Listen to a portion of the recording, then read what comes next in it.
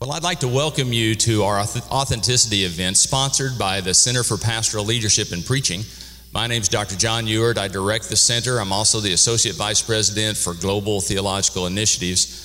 If you've been on our website before, you know that we're recording several resources for you in the local church as well as for our students. If you look around the website, you'll notice that we have material for weddings and funerals. We have material for the Lord's Supper, and now we want to finish our workshops with this workshop on baptism. We're going to spend the first part of this time together in a panel discussion with some of our faculty and also with a local pastor, and then later we're going to do a demonstration of baptism just so that you'll be able to see how we do baptism or some of the concepts from history and the scriptures as well as some examples and stories that we have. So thanks for joining us. I also want to extend our appreciation to the historic Wake Forest Baptist Church for allowing us to be in their sanctuary for today's workshop and for allowing us to use their baptistry. They're located right here on our campus, and so we appreciate very much their willingness to share their facility with us today. And for those who are here with us live, as well as the many, many others who will be watching this video via the website, I do want to ask you, if you would, to promote our new website, thepastorcenter.sebts.edu. If you'll share that with your friends, you'll notice all the resources that you're looking at right now, that we're going to continue to record more and more, and also start seeing the blog there from local pastors as well as our faculty about pastoral ministry issues. So thanks for joining us today, and I also want to thank our panel for being here with us. We have a great panel for today's workshop. I want to thank Dr. Keith Harper for being with us. He is our Senior Professor of Baptist Studies, the guru of all things historical, especially Baptist history, and also Dr. Charles Quarles. We call him Chuck Quarles. He directs our PhD studies and is also a professor of New Testament as well as biblical theology, so that's going to be very helpful. And Dr. Randy Mann, my friend, local pastor, lead pastor at Central Baptist Church in Henderson. We're glad that you're with us again, and Randy's done a few of these with us and is always helpful. I kind of represent old pastors, and Randy kind of represents new cool pastors, and so we thought we would get the cross section here. I was a pastor for 20-something years, and I have a few stories about baptism that we'll share together. But we're going to dive right in with some biblical and theological foundations, which we always do, which is one of the reasons why we like to have a combination of our faculty and local pastors to make sure that we're talking about the biblical theological, but also the applied theology for all of that. So let's start with Dr. Quarles. Dr. Quarles, let's talk for a moment about Scripture. We don't want to leave anything out today, so we want to say the things that we need to say.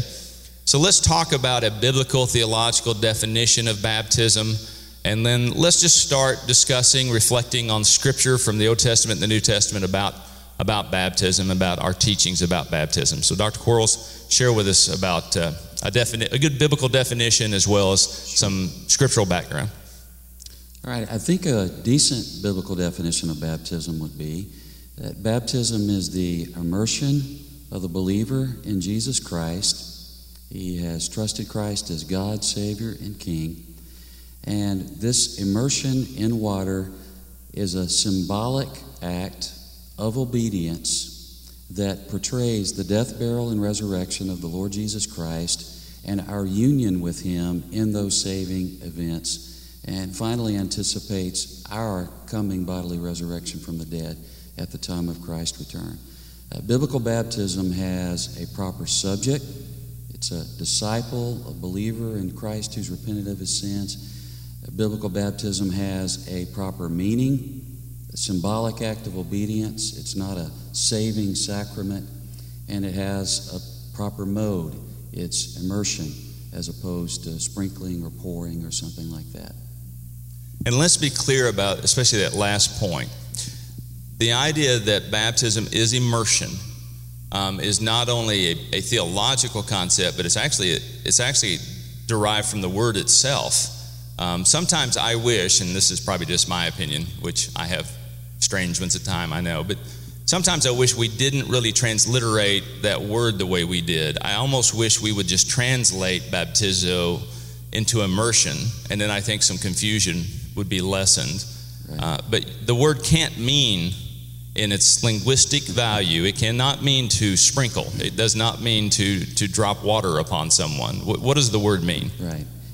The Greek word baptizo ordinarily means to immerse.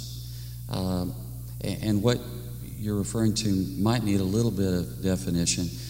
Dr. Ewart has distinguished between translation and transliteration. And translation is bringing the meaning of a word in another language over into a second language. Transliteration is just spelling out the sound of a word in another language in a second language. And the point that he's making is the word baptizo in Greek means in English immerse. Baptize is just bringing across the sound of the Greek word, not the meaning of the Greek word, into English. And there's a reason that was done in some of our respected Bible translations. When King James authorized the authorized version, he specifically said that old ecclesiastical words were to be used, retained in the translation. He was upset that in some other translations influenced by Puritans and Reformers, that words like washing had been used to translate baptizo. And he wanted to go back to the old baptize because, frankly, that meant any person could define it however they wanted to. The word baptize didn't mean anything to them apart from their traditions. Yeah, that's interesting. So Dr. Harper, as the church grew and developed, obviously some different teachings about baptism developed, and many of the different teachings about baptism still exist today. Whether or not salvation occurs through baptism, whether or not a child should be baptized, and these different methods and these different modes and these different messages and the different theology that developed over the years. Is there any way you could summarize first? Tell us about the Baptist development of baptism, our understanding of baptism, how that came about, and just some of the historical development of both the doctrine and the methodology. Well, as far as baptism itself is concerned, Dr. Quarles is right in that baptism is by immersion, and today that's one of the hallmarks of Baptist distinctives in terms of who we are when you're compared to any other kind of Christian religious group. Early Baptists, at least early Baptists in Great Britain, were identified, though, not by how they observed baptism, that is, in the mode of baptism, but rather in what they believed about salvation. And salvation then was an extension of what they thought about what salvation was all about. So whenever a person was baptized, they baptized them not as infants, but they baptized them as adults. And it was certainly a reflection, and a theologically grounded reflection, of the Baptist approach to salvation, what it meant to be saved.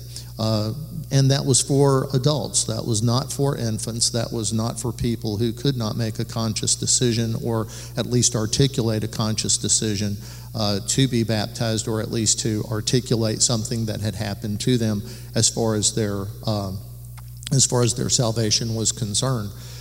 As far as Baptists go, into the 19th century, there was a movement, the Church of Christ, Alexander Campbell, and something about baptism that completed your salvation. Once again, baptism tied directly back to the doctrine of soteriology, or how a person becomes a Christian. And they looked like Baptists, they sounded like Baptists, they practiced baptism by the same mode of baptism, but they didn't do it for the same end. It was unto salvation for them, and there's a big difference in that. Sure. I was actually in Mexico last week, teaching for our Global Theological Initiative, one of our partners there, in a wonderful leaders from all across Mexico were in our master's class, and we actually got to talking about sacramental theology. We were talking about the historical development of evangelism, which I know is a key issue that Dr. Mann has talked about even in my classes, and we were talking about the development of sacramental theology. Of course, they are in a very Roman Catholic type culture at times, and so their discussion about the way salvation occurs and baptism, etc., are part of their normal day-to-day life. So let's talk about sacramentalism for a moment. Let's talk about and make sure we're very clear about what we believe about baptism, what baptism is not, those kinds of things. Dr. Quarles, won't you comment on that? Sure, I'd be happy to. The word sacrament just means mystery. And at points in history, the word sacrament has been applied even by Baptists to baptism in a way that is harmless. What we have to do here, though, is make the distinction that older theologians made between sacramentalism and sacramentarianism. Sacramentalism referred to baptism as a saving rite that washed away sins, united us with Christ, something like that, whereas sacramentarianism, which is our Baptist view, viewed baptism as a symbolic act of obedience. Now, sacramentalism, the idea that baptism saves or washes away sins, actually has a rich history. I think we can trace it all the way back to first century Corinth. There's some good evidence that the Corinthians were sacramentalists. They believed that baptism and the Lord's Supper somehow guaranteed their salvation. But Paul combats that in 1 Corinthians 10 by comparing an Old Testament event to a New Testament event. He says to the Corinthians, remember that the Old Testament Israelites were baptized into Moses in the cloud and in the sea. When they pass through the Red Sea, they've got a wall of water on each side. They've got the cloud over their heads, so they're in a sense immersed as they move from their bondage in Egypt toward the Promised Land. Paul refers to that as a baptism into Moses. But then he goes on to say, don't forget, their bodies were scattered all over the desert. They came under the judgment of God despite the fact that they had received that baptism because of their idolatry, their sexual immorality, their rejection of spiritual leadership, which just happened to be the very sins that the Corinthians are committing that Paul has to address. And so his strong message to the Corinthians is, do not think that your participation in this symbolic act is going to protect you from the wrath of God or is going to guarantee your forgiveness of sin. If you repeat the sins of Old Testament Israel, even though you were baptized into Christ, you can expect to receive the same judgment that those that were baptized into Moses received. I think that is the clearest rebuttal of sacramentalism that you'll find anywhere in the New Testament. Yeah, that's really good. So, as Southern Baptists, Dr. Harper, did we refine, and I know there's still variance within the Southern Baptist Convention, maybe not about everything, right? Yes. But maybe not so much about the meaning of baptism, I pray. Sometimes about the application of that meaning and the mode and several things that we're going to talk more about, some of the practical issues. But as Southern Baptists today, where did we kind of finally end up with our current belief about baptism?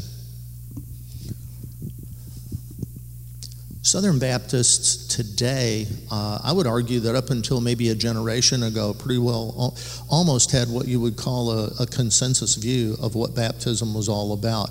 They had a consensus view on who a proper candidate was. They had a consensus on what the proper mode was. They had a consensus on the proper authority to baptize being in the hands of a local church. And that was pretty well taken for granted from 1845. Essentially up into the mid-20th century. And I would argue that toward the end of the 20th century, you begin to see a lessening of that consensus over issues bearing on, issues on when you baptize someone. The younger, that's something that has definitely changed within the last generation, because it's nothing now in some Southern Baptist churches to see some very young people baptized. Average age for baptism in the 19th century was going to be much older, somewhere around 20 to 22 years old, maybe into the early teens along in there. But over time, what we have seen is younger people going into the baptistry, and we've changed the emphasis, I think, or at least there is a sort of changing theology right now on the emphasis on a celebratory rite. In some cases, even to the point where you get into multiple baptisms, spontaneous baptisms, they're called, and so forth. And that's a fairly recent event. That's interesting, and we want to follow up on that maybe in our next session when we talk about pre-baptismal issues. We want to address who should be baptized, when they should be baptized, and really discuss some of these pre-baptismal considerations, counseling, care, all that kind of thing. Before we leave this, let's bring Dr. Mann into this. But all of us have practical pastoral experience and certainly local church experience. How would we teach our people well about understanding baptism? Not simply in a reactive way when someone needs to be baptized, but proactively, so that we're teaching them ahead of time about this incredible doctrine as well as this ordinance of the church. What are some ideas that you might have? Dr. Mann, you might lead us off, but anyone just jump in. Some good ideas, some good practices that you've seen or that you've practiced yourself. Well, I think part of it has to do with just an understanding of our responsibility as shepherds in the local church to preach the whole counsel of God. And so, obviously, with this being such an important and central and visible element of what it means to know and follow Christ, some would call it, the first act of obedience after salvation, that we would give it not just attention in the sense of trying to preach the whole counsel of God, but certainly not less than that. Because of the necessity of it. Now, in addition to that, obviously, the key is let's make sure that we are firmly rooting our teaching about baptism in the Scripture, as we would hope to do with anything that we're teaching in the local church. But, again, there are cultural factors that are going to perhaps taint a person's view or understanding of baptism, or that might even be prone to influencing us. And so we've got to be very careful that what we are saying about baptism and the way that we're leading people toward a right view of baptism is rooted in the very text of Scripture, as opposed to cultural or other kinds of things that might pressure us in that way. One of the things that I think is really important is not just us from the pulpit teaching on baptism, which I think is important. And I try at least once or twice a year to have a very central focus on the issue of baptism, one in a teaching sense, and two as a call to obedience sense, knowing that there would likely be those sitting out there that perhaps have an issue with regard to either having failed to walk in obedience to Christ in baptism at all, or to where the order of their baptism might be misordered, where perhaps they were baptized as a young child or something of that sort, later come to a place of truly putting their faith and trust in Jesus, and now, because of baptismal order, as taught in the Scripture, being believers' baptism, that they need to get that thing straight. And so having an opportunity, at least with some frequency, I would say, keeping that in front of people, again, not only from a doctrinal sense, but a sense of a call to obedience to the command of Christ. One other thing I would say about that is the importance of, we talk about parents being the primary disciplers of their kids. What we don't always do so well then is resourcing parents and equipping parents to be better disciplers of their kids. And so I think one important thing is making sure that we're doing everything we can to provide resources to parents about all aspects of helping their children come to understand salvation, but then also walking in obedience to all the things that Christ commanded. And in part, I think that means help resourcing parents on some things that would help them also teach their children about what baptism is, why it's important, so that when those questions come, Mom, Dad, I want to be baptized. Well, then the parents in the home are prepared to begin answers to those questions, as opposed to panic and, hey, let's get you to the pastor to talk about these things. And that'll be a great transition for our pre-baptismal discussions in a moment. Any other best practices before we close this session out, as far as the proactive teaching of examples you've heard of or seen? I know that in my pastoral experience, we included this in our discussions with new members. Not necessarily new members who needed to be baptized, but even those who were joining from transfer or other means, to where in all of our new member training, we taught what we believed about the Lord's Supper. We taught what we believed about baptism. We taught what We even taught about how we would deal with weddings and things like that as far as the practical stuff, but it was actually a part of our new member classes, and it got built into our adult discipleship processes because of that, and ongoing. Even some of the small group studies we would do like that. We would always, every so often, have a lesson or some kind of study about our ordinances. And then when we would baptize, often those days, the message itself would be very much focused upon a baptism itself, to where it would be a sermon of teaching, perhaps. I'm an expositional preacher as well, but there might have been those moments where that day we would have a selected text that would really focus upon the same thing with Lord's Supper. That when we observed the Lord's Supper, the message was often about the Lord's Supper, so that we could proactively teach those who might be sitting in the congregation that this was a need, or this was a question, or they were coming from some other background, so that they could learn about what we believed about what Scripture taught. Well, thank you for this, gentlemen. We're going to continue this will end session 1. We're going to come back in session 2, and we're going to talk about some of the real issues that you deal with in ministry. How do I counsel someone about baptism? How do we decide when someone's ready for baptism? How young, how old? And we're going to talk about things. Should you baptize on the youth retreat and on the short-term mission trip, and some of those issues that actually come up in real life. So thanks for joining us for session 1. Join us for session 2. We'll see you there in just a moment.